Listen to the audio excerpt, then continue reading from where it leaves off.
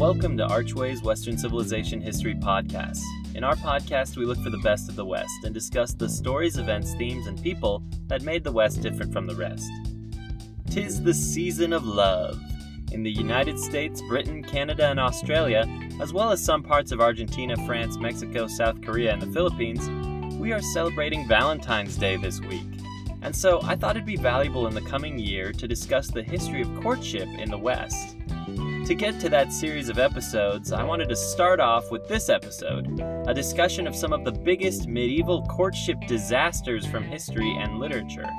Ignominious fails of kingdom-breaking proportions forever carved into the stone tablets of legend. The insights from these tragic tales of love and loss may grant you insights into what pitfalls to avoid in your own love life, lest your romance ends with a line like, "For never was a story of more woe than this of Juliet and her Romeo." This episode is not as serious as our usual fare, so I hope you sit back, relax, and have fun. Our first tale of courtship gone awry is Olga of Kiev and Prince Mal. Olga was a 10th century Viking princess. She'd been happily married to Prince Igor, the heir to the Rurik dynasty of the Russian Tsars. The pair of them took the throne to rule over the Kievan Rus in 912. Unfortunately, their union was cruelly torn asunder when the Drevlians, a Slavic tribe under their control, refused to give Igor tribute. Igor went to them personally to demand the tribute, and they killed him for it.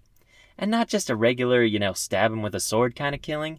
They made him into a human hammock by tying his arms to a bent birch tree and his legs to a different bent birch tree. Once he was all tied up, the Drevlians let the trees go, and the trees straightened out and ripped Igor in half. With Olga now single, Prince Mal of the Drevlians decided to shoot his shot and marry the chick whose husband his tribe had just murdered. He sent envoys to deliver the marriage proposition to Olga to see what she thought about the union. According to the 12th century book that contains this history, the Primary Chronicles, quote, Olga gave command that a large, deep ditch should be dug in the castle within the hall outside the city. Thus on the morrow, Olga, as she sat in the hall, sent for the strangers, and her messengers approached them and said, "Olga summons you to great honor." But they replied, "We will not ride on horseback nor in wagons, nor go on foot. Carry us in our boats." So they carried the Drevlians in their boats. The latter sat on the crossbenches in great robes, puffed with great pride. Thus they were borne into the court before Olga, and when the men had brought the Drevlians in, they dropped them into the trench along with the boat. Olga bent over and inquired whether they found the honor to their taste. They answered that it was worse than the death of Igor. She then commanded that they should be buried alive, and thus they were buried. Having buried the haughty messengers, Olga wasn't quite done with her revenge. She sent envoys to Prince Mal saying she would consider a marriage proposal if it was delivered not by mere peasants, but by his nobles. Not having heard about the fate of the prior messengers, Mal sent his chieftains. When they arrived, Olga invited them into the bathhouse to relax. As they lowered themselves into the hot, steamy water, Olga barred the doors, turned up the heat. She lit the bathhouse on fire, killing the men inside. Not having told Mal what happened to the chieftains, she invited him as her date to a funeral feast for her dead husband. Now guys, a word of advice. If a girl ever invites you as her date to her husband's funeral, that's a major red flag. Now, she held the funeral where Igor had died, and so the Drevlians were the primary attendants of the event. The booze flowed freely all night long, and when everyone was drunk, Olga's soldiers came in and killed them all. Mal, that poor, sad sod, never had a chance. But don't worry, Mal, you're not alone. Here's a little bonus story. Years later, with Olga's revenge complete, and having repented of her murderous ways, she was on the path to become a Christian.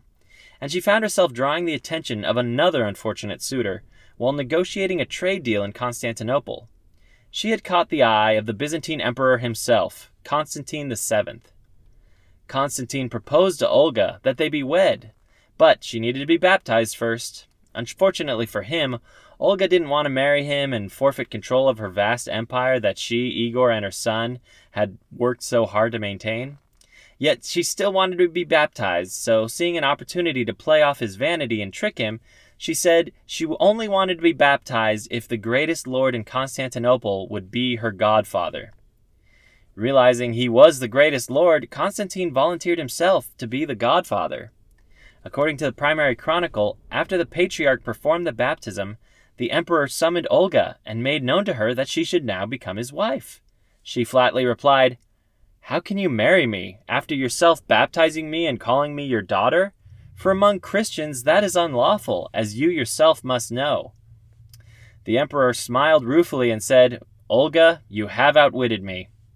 He then gave her many gifts of gold, silver, silks, and various vases, and dismissed her, still calling her his daughter. And thus crafty Olga avoided another unwanted courtship, and preserved her empire and her marriage to Igor into the realms of glory. Our second tale of courtship's biggest fails comes from the story of Lancelot and Guinevere. This story about the 5th century Anglo-Saxon, British, Roman knights of legend was originally concocted in the 12th century book called The Knight of the Cart.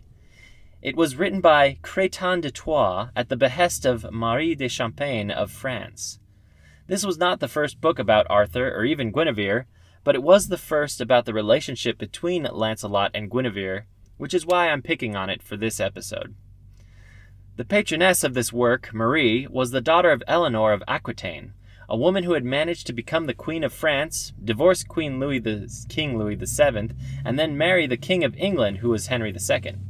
Talk about catching a rebound. Anyway, Eleanor and Marie both loved romance stories, and wielding their influence in the courts of both France and England, they managed to commission many romance stories, thus birthing a genre of medieval romance centuries before Anne Radcliffe, Charlotte Bronte, or Jane Austen would come onto the scene. The author, Chatillon, on the other hand, seemed to be a little embarrassed about his work, not even being able to finish it, and writing a note that Marie told him to include its various embarrassing elements. In spite of this, The Knight of the Cart was a huge hit and has since been remixed and readapted thousands of times. The story belongs to a literary genre of the High Middle Ages called courtly love. This conventionalized genre had a very specific set of rules. 1. The love was always between a brave knight in shining armor and a noble woman. 2. The woman was in some way inaccessible, often because of something pesky like being married. 3. The knight would perform acts of bravery, devotion, and self-sacrifice to give glory to the woman. 4. The knight would carry with him a token of the woman to remember her by and keep it close to his heart. 5. The knight and woman must keep their love a secret because once it comes out, at worst it causes a huge scandal, and at best it makes the affair boring if everyone knew about it and was cool with it. Lastly, number 6, in the etiquette of these romances, women held all the power, demanding absolutely absurd levels of devotion from their knights and dismissing them for the tiniest of slights. You'll see all of these elements in the story as I briefly recount it. The story starts with Guinevere being married to King Arthur. She is intelligent, friendly, and genteel. All the guys, they just love her. So much so that a mysterious evil knight challenges Arthur to send forth his best knight to compete in a joust for the hand of Lady Guinevere. Eager to kill himself for someone else's wife, a common theme in this story, Sir Kay begs King Arthur to be the Queen's champion. In a Farquaad-esque fashion, Arthur agrees. Kay, though, is an incompetent braggart, and he is defeated in a humiliating way. The mysterious knight kidnaps Guinevere and takes her to his castle. Having just heard the news that the queen has been taken, Sir Gawain and Sir Lancelot begin a frantic race to see who can rescue the queen first. Talk about desperate. Arthur doesn't even go.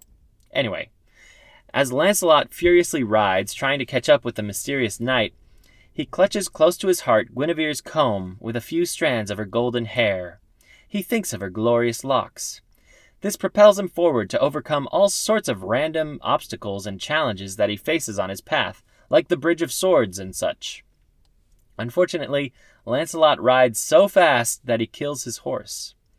A nearby dwarf with a cart sees Lancelot and his horse die, and so he asks Lancelot where he's headed to and if he'd like a ride. Lancelot explains that he was chasing a mysterious knight. The dwarf replies that he actually knows who the knight is and where the knight is going. and so the dwarf asks if Lancelot would like a ride in the back of the cart. Lancelot hesitates for 2 seconds because apparently back then only criminals would ride in the back of a cart like this, so it'd be pretty embarrassing for a knight like him to do so. Alas, seeing no other way to get to Guinevere in a timely manner, he decided to overcome his pride and take a ride in the cart. The dwarf takes him to the knight, who turns out to be Sir Meligant, in his own castle, where Lancelot and him duel, and Lancelot defeats Sir Meligant. Reunited with Guinevere, Lancelot tells her everything that happened to him on his journey. Instead of being grateful, she suddenly becomes cold to him, and very unimpressed. "What's wrong, my love?" Lancelot pleads. Paraphrasing, she says, "You hesitated for 2 seconds to get in the cart? What is wrong with you? I could have been saved 2 seconds earlier." In the book, she states, quote, "In truth, he has wasted his efforts. I shall always deny that I feel any gratitude towards him." Close quote. Lancelot does not question this reaction at first. Indeed, he believes that if she's angry with him, she's justified. This is just so pathetic and toxic. It's like watching dating advice on TikTok. Look, if you kill your horse and risk your life to save someone, and they can't muster up a modicum of gratitude, it's a big red flag. And for the purposes of this podcast, it's a major courtship fail. And so I, Douglas Archway, would like to state for the record that I consider the legendary millennia-old story of Guinevere and Lancelot to be a cringe failure of romance. Lancelot is written in this story to be the epitome of courtly love. In other words, he's coming across as a pathetic simp. In a later adaptation, Lord Tennyson encapsulates Lancelot's simpfulness with these poetic words. "As she fled fast through sun and shade, the happy winds upon her played, blowing the ringlet from the braid. She looked so lovely as she swayed the rein with dainty fingertips. A man had given all other bliss, and all his worldly worth for this, to waste his whole heart in one kiss upon her perfect lips." Our third tale of a historical love disaster comes from the 13th century in Italy. It's the story of Paolo Malatesta and Francesca da Polenta. This story is wonderfully written on owlcation.com, of which I'm loosely paraphrasing here. Paolo Malatesta was the third son of the Lord of Rimini. He was a handsome man, not really interested in politics, but he was a brave warrior and a leader in battle. He was also a loyal son, and he had his own wife and children already. Francesca da Polenta was the beautiful young daughter of Guido I, Lord of Ravenna, and as such, she was seen as a diplomatic pawn in the power games of Italian noblemen of the 13th century. When Guido needed to make peace with Lord Rimini, he decided to seal the deal by marrying his daughter Francesca off to Malatesta's oldest son, a bachelor named Giovanni. Giovanni was described as uncouth and deformed. His nickname was Lo Sciancato, which means crippled or lame. It may simply be that he had a slight limp, as his condition did not impair his ability to fight on behalf of his father. Whichever the case, Guido figured that his romantic young daughter would not welcome this ugly old cripple as her husband, so he invited the handsome younger brother Paolo to serve as a proxy at the wedding. Francesca fell hard for the dashing young Paolo, and must have thought herself the luckiest girl in the world, so we can only imagine her feelings of horror when she awoke on the morning after her wedding night to find herself lying beside the deformed Giovanni instead. Presumably, the two brothers had switched places in the darkened bedroom sometime during the night. Don't fear, Francesca, for history tells us that eventually she did get to sleep with Paolo for real. Many times, in fact. Unfortunately for them, one time Giovanni caught them, and that was enough. It is recorded on that fateful day that Giovanni had been told by a servant that Paolo was in his wife's room. Going upstairs to check on her, Giovanni found his wife's bedroom door locked. He demanded to be admitted. Paolo leapt towards a trap door in the floor as Francesca went to open the door. However, Francesca opened the door before ensuring that Paolo had made a clean getaway. Paolo's jacket had caught on the trap door, and he had been unable to free himself. Giovanni ran at Paolo with his rapier. Francesca, in a frenzy to save her lover, threw herself in front of Giovanni's sword and was fatally stabbed. Giovanni, in despair at inadvertently killing his woman, withdrew his sword from her chest and then ran Paolo through with it, killing him instantly. The lovers were buried together, and Giovanni was acquitted of all charges. But the love story of Paolo and Francesca did not end there. It was picked up by a contemporary, a politician in Florence, who had recently been exiled and wanted to write a book. Dante Alighieri, the great poet, took the story of Paolo and Francesca and wove it into his famous poem, The Divine Comedy. In Canto 5 of the Inferno section, Dante, accompanied by Virgil, meets the spirits of Paolo and Francesca as they're swept about by eternal winds, punished forever for their sin of uncontrollable lust. Francesca explained to Dante that the two of them couldn't resist each other because they'd been reading the adulterous romance of Lancelot and Guinevere together. Dante sympathized with that, and he told Virgil that maybe these two shouldn't be in hell after all. At this, Virgil reminded Dante that people in hell, as a general rule, are not very honest, and Dante shouldn't be so gullible. These two had corrupted love, turning it into a selfish endeavor of pleasure instead of its true purpose. In doing so, they tore their families apart and left a smoldering crater in their wake. And for that, they make it into my list of medieval courtship disasters. Our final tale of courtship's fails is of Eloise and Abelard. This is a true story from 12th century Paris, with love letters and tombs to prove it. This one is truly heartbreaking, and while it is a fail in some ways, it's not because of anyone being particularly pathetic, more so bad timing. According to AbelardandEloise.com, in 12th century Paris, the intellectually gifted young Eloise, the niece of Notre Dame's Canon Fulbert, strives for knowledge, truth, and the answer to the question of human existence. It soon becomes apparent that only one teacher in Paris can provide the education that she seeks. Though 20 years her senior, Abelard quickly becomes intrigued by Eloise's uncommon wit and intelligence, for Eloise is on par with Abelard. They soon find themselves so entwined that neither can resist the spiritual and physical desires of their bodies, yet they both know that the laws of the time can forbid such a relationship. Their physical love and the strength of their passion proved to be a power impossible to resist. When Eloise became pregnant, they decided it wasn't safe for her to remain in Paris any longer. They fled to Brittany, Abelard's place of birth. In a scheme to protect the dignity of his fallen niece and return Eloise to his home, Canon Fulbert arranged a secret marriage between Eloise and Abelard. But shortly after the two lovers were wed, they discovered that Fulbert's true plot was to ruin Abelard and keep Eloise for himself. For her safety, Eloise escaped to the convent at Argenteuil, but it was too late for Abelard, and he was brutally attacked in Paris. Now, that website won't tell you this, but it was that attack where Abelard was castrated. In shame, he decided to embrace a monastic life and become a monk at the royal abbey of Saint-Denis near Paris. Meanwhile, Eloise gave birth at the abbey to a healthy baby boy and named him Astrolabe after the device used to chart the stars. Her father forced her to give the child up and made Eloise become a nun at Argenteuil. The newly minted monk and nun then did something truly extraordinary. They struck up a legendary correspondence over the 20 years of their lives. They sent letters to each other's abbeys, and in these letters you can see their love continuing to flourish in spite of being separated. You also see the respect that they have for each other, intellectually, physically, and spiritually. It's obviously apparent how infatuated they were with one another. After many years passed, in a chance meeting, Eloise and Abelard are briefly reunited at a ceremony in Paris. Though they've been physically apart all these years, at last, in the sight of the other, the former lovers realize that the love they share is the reason for human existence. As the ceremony begins, they promise one another to remain forever one. 600 years later, Josephine Bonaparte, the wife of Napoleon, was so moved by their story that she ordered that the remains of Abelard and Eloise be entombed together at Père Lachaise cemetery in Paris.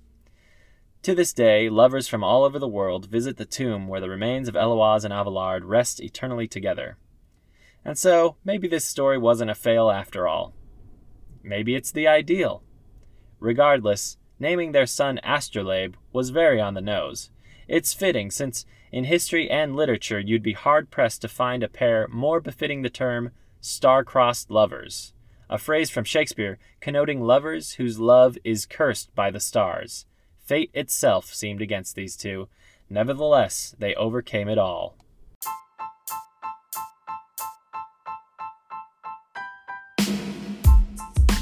And with that comforting thought, I wish you all a very happy month of love and romance. May the stars shine on your own romantic endeavors. Remember, look out for red flags so you don't get steamrolled by the Olgas of the world. Don't be a pathetic simp like Lancelot. Don't be adulterous and selfish like Paolo and Francesca. And if life does screw up your romance, remember, your romance can always blossom again, as it did with Eloise and Abelard. With that, my friends, I will end my episode for today. Thank you so much for listening. If you enjoyed this episode, leave us a 5-star review and share with a friend. For more information on this topic, check out the sources listed in the description. I'm Doug Archway, and that's history for you.